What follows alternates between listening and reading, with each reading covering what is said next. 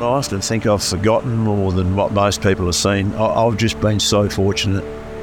You know, I hear some kids sprouting off how good a fisherman they are some days, and I've got to tell them, look, mate, I've lost more big gummies at the bow roller than you're ever likely to see. This is Fish Tales, a seafood podcast. I'm John Sussman. Amidst the vast embrace of the ocean, where the horizon melds with the deep blues, there exists a life thoroughly entwined with the undulating rhythms of the sea. For some individuals, salt water flows through their lifeblood, sustaining and challenging them in equal measure. As a commercial fisherman along the remote and wild west coast of South Australia, Jeff Schmucker's days unfurl with the pre-dawn glow that glosses the water's surface. His trusty boat knows the moods of the Southern Ocean intimately, slicing through the waves to reach fishing grounds. Here, the waters churn with life and the Australian bite offers its rich harvest. The sea demands a balance of respect, taking enough to thrive but always conscious of the necessity to conserve. With hands sculpted by the pull of nets and the fight of the line, he engages in a daily ballet with the forces of nature, a rhythm set by weather, water and the elusive catch. It's a profession at the mercy of the elements, a dance with chance where every day holds the promise of providence or the risk of return with an empty fish tub. Yet it's not just the fisherman's line that casts deep into the heart of the ocean. As a big wave surfer, the same tumultuous waters become a stage for a different kind of pursuit. At the mercy of swells that have come vast distances, Jeff finds solace and exhilaration on the towering waves that crash with raw energy against the rugged west coast. To surf here is to take on the ocean's might, to ride the pulse of a planet in motion. For this fisherman and surfer, the sea is a source of livelihood and a canvas for courage, where each day spent on the west coast's wild waters is a testament to a life less ordinary. A life where water is the ever-flowing source of existence. My name's Jeff Schmucker. I'm from Streaky Bay on the Eyre Peninsula of South Australia. When I was born, I have got this little phenomena, and my second and third toe are joined halfway down, and I was born with a set of flippers. I've been on the water all my life, from a kid, mate, just hanging out with the old man, fishing. I was taking days off school when I was 7 and 8, when I was only in year 3 and 4, to have to fill in a trip with the old man on a shark trip on a gillnet boat, on an old timber boat called the Carol J, fishing out of Streaky Bay back in early 70s. And I knew how to gut a shark. By the time I was 8 or 9, I could help Dad clean the catch on the way in. I was hooking bronzies off the back of the boat, before I reached double figures. So yeah, I started early. I had a passion. I think I knew by the time I was 8 or 9, I remember clearly, I knew that I was going to be a commercial fisherman. I went to boarding school in Adelaide, and I was the second person, apparently, to go to Ross Trevor College and go straight into the alternative class. The first person was a iconic fisherman on the Eyre Peninsula here by the name of Bernie Henderson, and I was right behind him. We went straight up to the agriculture shed and started working on tractors. Well, it was only the halfway through that year I left boarding school and came back to Streaky Bay and jumped on a boat called the Helen M from Esperance that was in Streaky, and we fished for tuna back across the bight at 15 and unloaded in 33 tonne in Esperance. And yeah, it was 3 months before my 16th birthday. It was a different tuna industry. Things were starting to wind down a little bit in the industry at that stage, even, I think. There was boats still like the Cape Byron around, old wooden tuna boats. We were obviously polling. I think the tuna markets, it was quite tight, and it wasn't much longer after that the farming, the ranching methods started to come into play. Yeah, I was of strong build, and and it was about technique, about getting large fish over the side as the boat rolled, and the poling tuna was it still is today, one of the most electrifying fishing methods that I've ever done for excitement and action and crazy sensation polling tuna. Streaky Bay, nestled on the western coast of South Australia, boasts a dramatic coastline marked with pristine beaches and rugged cliffs. Its waters, peppered with islands and streaked by minerals and seaweed, give the bay its distinctive name. Renowned for its rich marine life, including the famous King George whiting, and framed by arid land that blooms with wildflowers, Streaky Bay offers a diverse tapestry of natural wonders where the outback meets the sea. Streaky Bay is the centre of the Eyre Peninsula on the west coast geographically, but far out. What a coast, mate. To be born into something like this coastline, it's one of the most unique coastlines in the world, and everywhere's different. I've travelled a lot, but this place still fascinates me. We've got 6 estuaries or so on the west coast from and the Gulfs in the South Australia. It all just adds to this unique. We've got unique tides. We've only got the Gulf of Mexico and South Australia are the only 2 places in the world where you get a dodge tide, or where the tides have no movement on the quarters, the moon quarters each month. And it's quite fascinating, but it does a lot for different species. You can catch more species when the tide's slow and then the tide roars. So that's unique in itself, those big bodies of water. And we have all these estuaries along the coast in Venus Bay, Baird's Bay, Streaky Bay, Smoky Bay, and Sejoon and Murat Bay. And those estuaries have shallow water seagrasses, which are just, they're only found in a few areas of the world. And we've got our own unique varieties of seagrasses and all our unique marine scale species that inhabit these bays. The offshore fishing's something to behold as well in our reef systems, and we have a couple of the only oceanic prawn fisheries in the world, and our water temperatures change quite dramatically. Our air temperatures change, within 40, 50, 60 degrees air changes, and it's quite,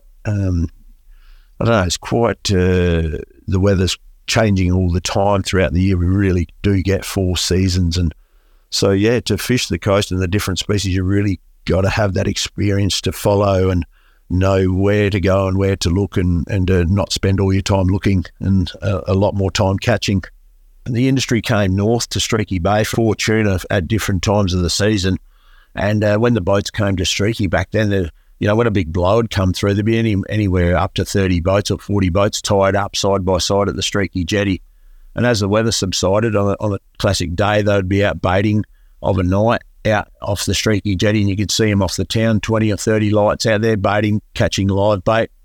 And then as soon as you had your bait, you would be racing to, Noites or Western Streaky, wherever the spotters were finding the fish, and you'd all be the boats would be racing to the fish and obviously chumming up the patch and first into the patch and getting the fish going, and everyone would scramble to the racks when you're coming to a rippler and start slapping the water or live baiting. And I just remembered it was crazy to be 15 or 16 years old and being part of that. For me, it was just a fantastic memory. A young fisherman's journey into the craft begins with learning the ocean's rhythms and the silent language of the tides. It's an apprenticeship marked by working across as many different forms of hunting for fish as possible. Each day is a lesson in learning about preparation, patience and respect for the sea, an education in tradition and the sustainable harvest of its treasures. Well, I was at footy training one night in Streaky on a cold winter's night, and a fox shooter shearer rocked up there, and he is a legendary fisherman in South Australia too. His name was Jim Hales. He was a cray fisherman down the southeast, and he came out for a run for footy training, and I said, Halesy, what's going on? And he said, I'm cray fishing down the southeast. I said, give me a job. And he rang me back a couple of months later. He said, hey, Schmuck, get down here. We're starting in 8 weeks. Come down and do the maintenance. I spent 2 years cray fishing in Beachport down the southeast in some of the roughest conditions I've ever fished in, small boats too, and leaving early, big days, strong tide, just hard physical work. And Jim was a diligent operator and taught me. I did a 2-year apprenticeship down there, and he taught me everything I know about motors and the boats and looking after gear and painting. And I did a solid apprenticeship with him, and I really appreciated it because it set me up to look after my gear and my own fishing operations. And that's where the rubber hits the road in fishing. If your gear is ready to go and it's in good condition, you're ready to fish when you got to fish. Unfortunately, in the second year of the second season down there with Jim, my father passed away fishing at Streaky. He was handlining King George whiting and passed away out whiting fishing one day. So I couldn't stay in the southeast any longer. I missed my family and come home at I was just 17 and a half, 18, and my mum transferred the family fishing licence to me, which I sold to a buyback, ironically, last year to the reform of the marine scale fishery. But I still have a marine scale licence today, and I entered the marine scale fishery then, handlining for King George whiting and a gill netting shark, and I spent the next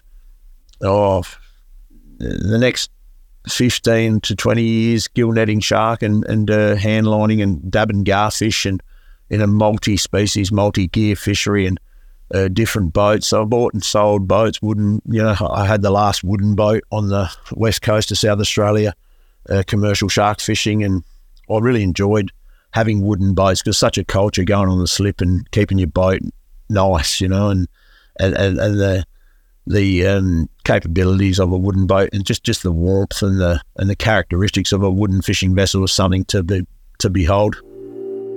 For a young fisherman, education extends beyond local shores to the remote and wild fisheries of places like Alaska, where the craft is tested against nature's extremes.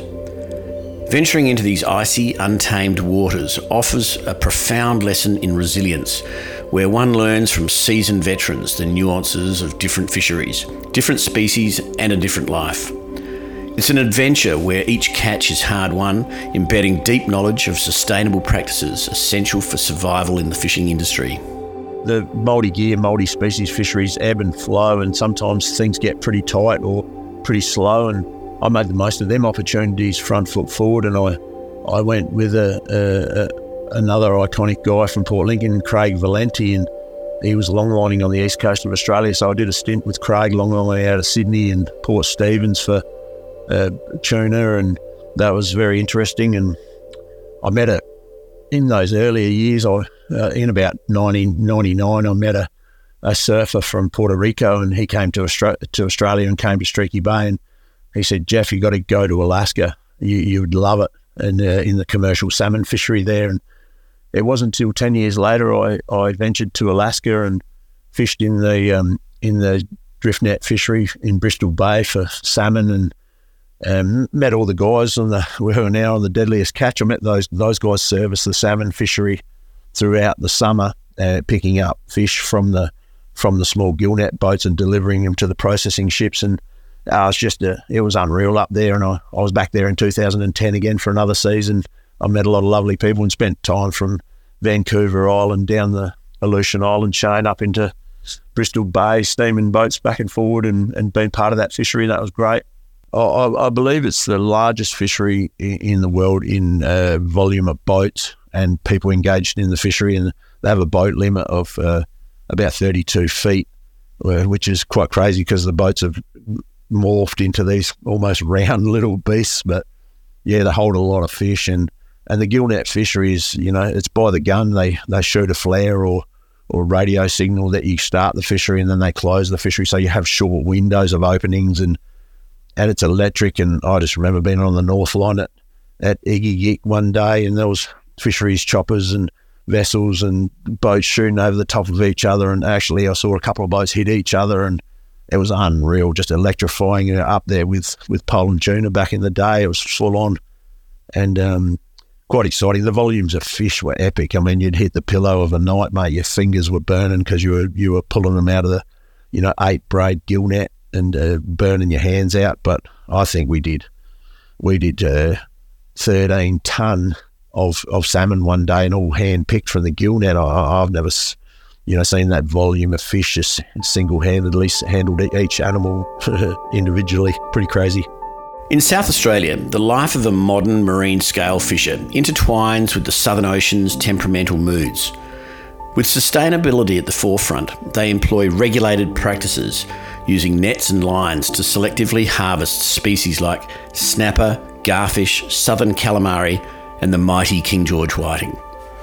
This challenging profession demands adaptability to regulations and markets, a strong grasp of marine biology, and a deep respect for the ocean's delicate ecosystems, ensuring their livelihood endures alongside healthy marine populations.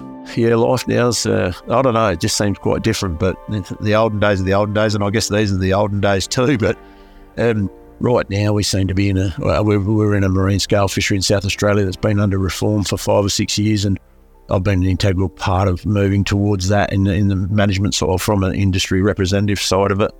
And the fishery's gone quota like many other fisheries in the world. And it's been hard for some people exiting the fishery or trying to stay in because not many have catch history, and to qualify for these amounts of quota that you need to be sustainable. There's just lots of heartache in moving the management regime of a fishery. There's a lot more pain than there is gain. I mean, the gain's pretty flamboyant at times with people receiving large amounts of fish for work that they've put into the industry, I guess, and been lucky or had good runs of fish at the right time, and it's reflected back into a financial gain. But the pain is quite disturbing for our industry and the ageing demographic in the fishery. I think, the marine scale fishery, I love it. It's a multi-species fishery, so we're still targeting bronze whalers by long line. We have a small limit of gummy and school shark, which we can take by long line. We have a dabnet garfish fishery and a jig fishery for southern calamari, a longline fishery for snapper, but unfortunately we're closed until 2026 for that. Fishery will be closed for 6 years at least through stock sustainability concerns. And the iconic King George whiting that we handline, which it's got to be the oldest method of fishing, using a piece of string and 2 hooks. Well, if you know how to use that piece of string and 2 hooks and you've got 30, 40 years experience in this industry, the money to be made is, we are in the fishery to make our living, but that's not, if you have a love and a passion for this fishery, you're not in it for the money. But the money for the King George whiting fishery is looking really good, and of my operation, we're sort of, freight is killing us to get fish out of a remote area because of fuel costs and just rising costs. So I've set up a little factory, and I'm processing my own fish. I'm doing something new, relatively new for the commercial sector, is boneless King George whiting fillets. The factories have left the bones on for years to gain an extra 12 or 13% of weight, but I'm taking them off and selling a pristine product that the chefs don't have to touch. They can just cook it and lay it out, and it seems like it's going to be really lucrative. And by doing it yourself, you're cutting out that middleman. That we've been building mansions for them guys for a long time, and now it's time for us to start capitalising on, as we moving forward to try and make a sustainable operation for us. On South Australia's west coast, a marine scale fisherman starts their day before sunrise, meticulously preparing gear with a keen eye on weather forecasts. Braving the capricious southern ocean requires a fearless attitude and profound respect for nature's might. Each day demands precise preparation, balancing safety with the pursuit of the day's catch amidst the region's notorious swells. A typical day in the King George whiting fishery at the moment, we're coming to the end of it for this year, but it's a winter fishery, so you usually cold, you're rugged up and fishing pretty adverse conditions, up to 35 knots of wind, fishing in a 15-foot boat, but in shallow water, so it's blowing the top off the water, but it's pretty uncomfortable. It doesn't do anything for your back. A typical day is, up at daylight, pleating the bay in Streaky, pulling the razor fish, which are like a razor clam that sits in the sand, and we're allowed to take a limit of them, and we can use them for bait purposes only. And we crush them and use them throughout the day to attract the King George whiting to our patch. So the local burley is always the best. It doesn't matter where you're fishing in the world, the local burley is the best burley. And so fresh razor fish are on the ute and load up with ice and drive to one of the estuaries. It can be up to 160 kilometres a day in the car to travel to the estuaries. The Venus Bay or Baird's Bay or Sojourner, depends where the runner fish is. 7 or 8 or 10 hours of hand lining throughout an incoming tide and an outgoing tide, and an average to good catch is 50 or 60 kilograms of King George whiting a day, up to 300 or 400 fish. all hand line caught with one line with 2 hooks on it.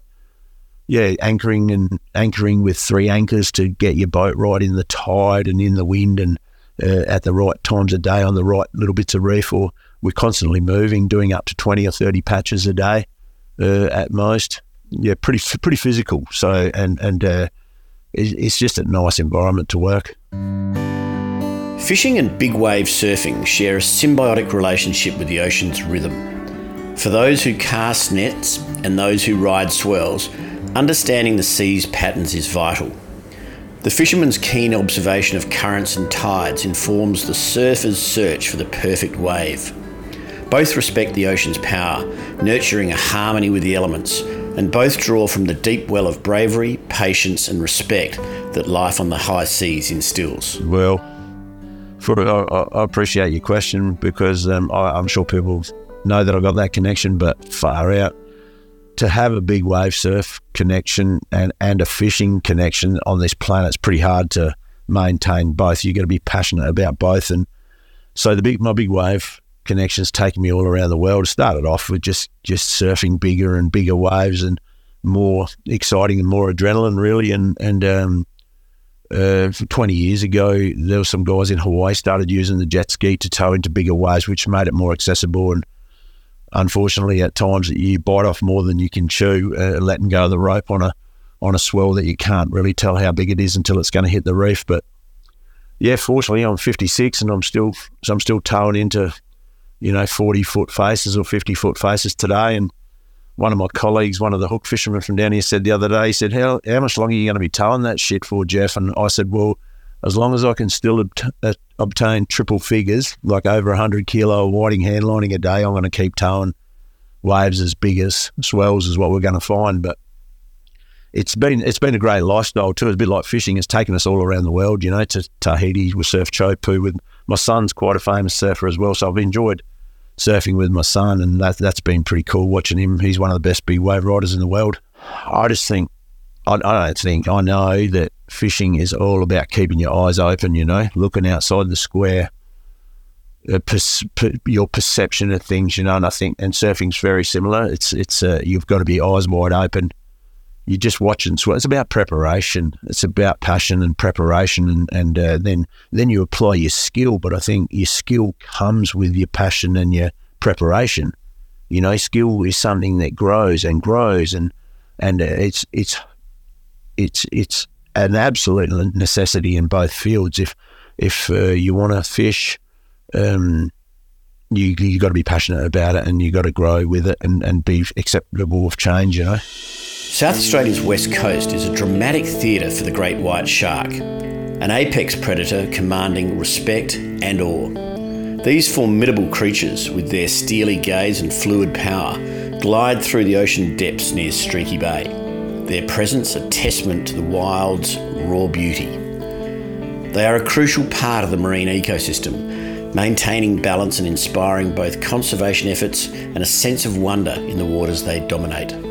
I'll recite one story as I was a kid because it wasn't any of my doing. It was sitting in awe as a 8 or 9 year old kid with my father and we were cleaning shark at Cape Bore at Streaky, and in the evening after a big 2 or 3 shots gill netting throughout the day, and had all the fish in the old wooden boat in the well. I was gaffing them out of the well, giving them to Dad, and he was cleaning the shark and throwing the heads over the side, and a 16 or 17 foot pointer. It was a huge one, turned up at the side of the boat. And I think back in the day, my father and even me as a younger fella, we didn't really think about what our connection with the environment and about sustainability and looking after things. And Dad's pulled out the power head and drove a 12 gauge shell fair between the eyes of this thing, and it just took the surface off the water as it took off. And I was just probably hanging onto the mast, just going far out. That's the most powerful thing I've ever seen or ever likely to see, and hence my fascination with great whites, and been in the gillnet fishery on the west coast for 35 years. I saw a lot of pointers and had a lot of interactions with them, dead and alive, caught in the gillnets and coming to the boat while we were cleaning fish. I was always a coastal waters fisherman too, so fishing around the sea lion colonies, so if there was a boat that was going to see pointers, it was me, and I saw them around the surf breaks and, all along the coast. I've never seen a pointer in the surf until last week. We had a shark attack at Streaky Bay, and I saw that shark minutes after the attack, and I don't know, they're such a graceful creature. I've got a good respect for them. I hope moving forward we can work with the great whites and not have to knock any of them off. Maybe we can possibly get some GPS trackers in them and start a database where any kid can look at the website through an app while he's sitting in the car park and see that there's a pointer there, or there was a pointer there 2 days ago and it's moved on. As you can follow the track, and hopefully this government has enough money to spend on it to look after the water users in these southern states of Australia, and we can have a healthy respect for the pointers and reduce the amount of interactions. They're an animal that there's not very many of them, and I reckon, in my opinion, there might only be 200 or 300 great whites in South Australia right now that are over the length of 13 or 14 feet in that man-eater size. And I think what I've come to understand about them is they're just so unique. They're unique individuals, and they're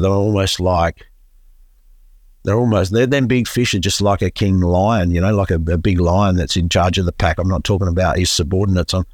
They're such individuals and so strong characters, and they move with such confidence and prowess. And man, you just can't stop to think how amazing they are, how magnificent.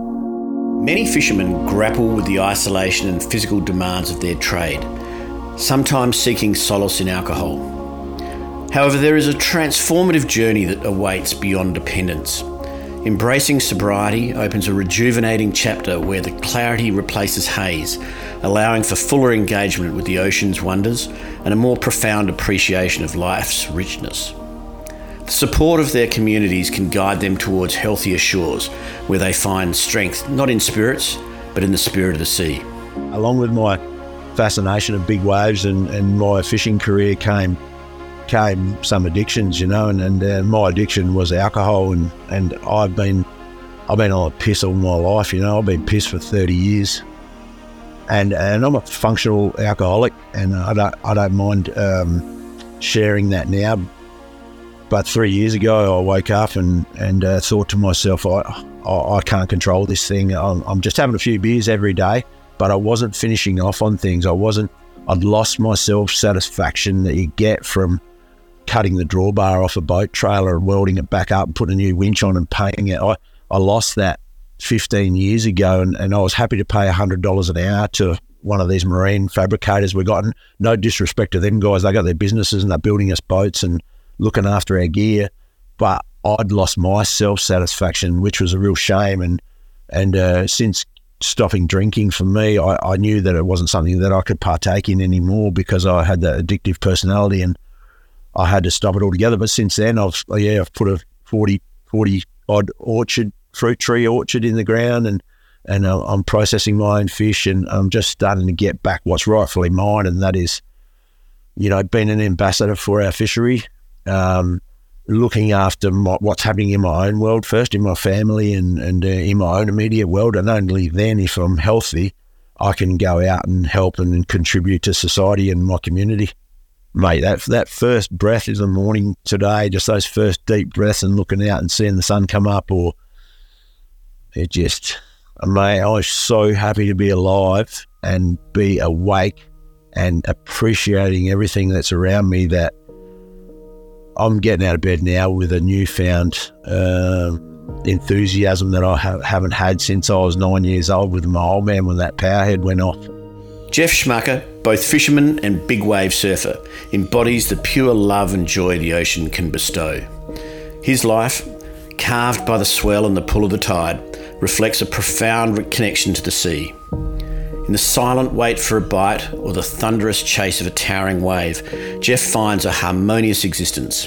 His passion for the ocean's vastness, a mirror to the endless possibilities it presents to those who seek its embrace. This is Fish Tales, a seafood podcast. A Deep in the Weeds production. I'm John Sussman.